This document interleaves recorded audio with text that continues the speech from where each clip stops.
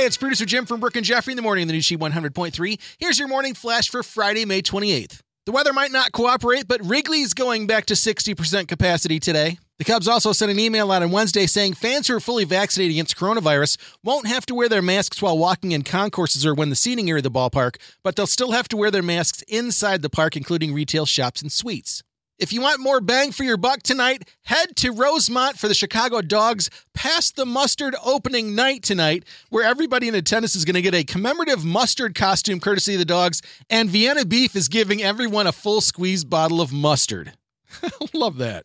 On top of that, one lucky fan will be chosen to throw out the first pitch, and Wayne Messmer is singing the national anthem. For more info, head to thechicagodogs.com. And in today's Sheet Throwback, we are pulling it way back, not to 1987, but to 1897, and the historic release of Jell-O, jiggling its way up to us 124 years ago today.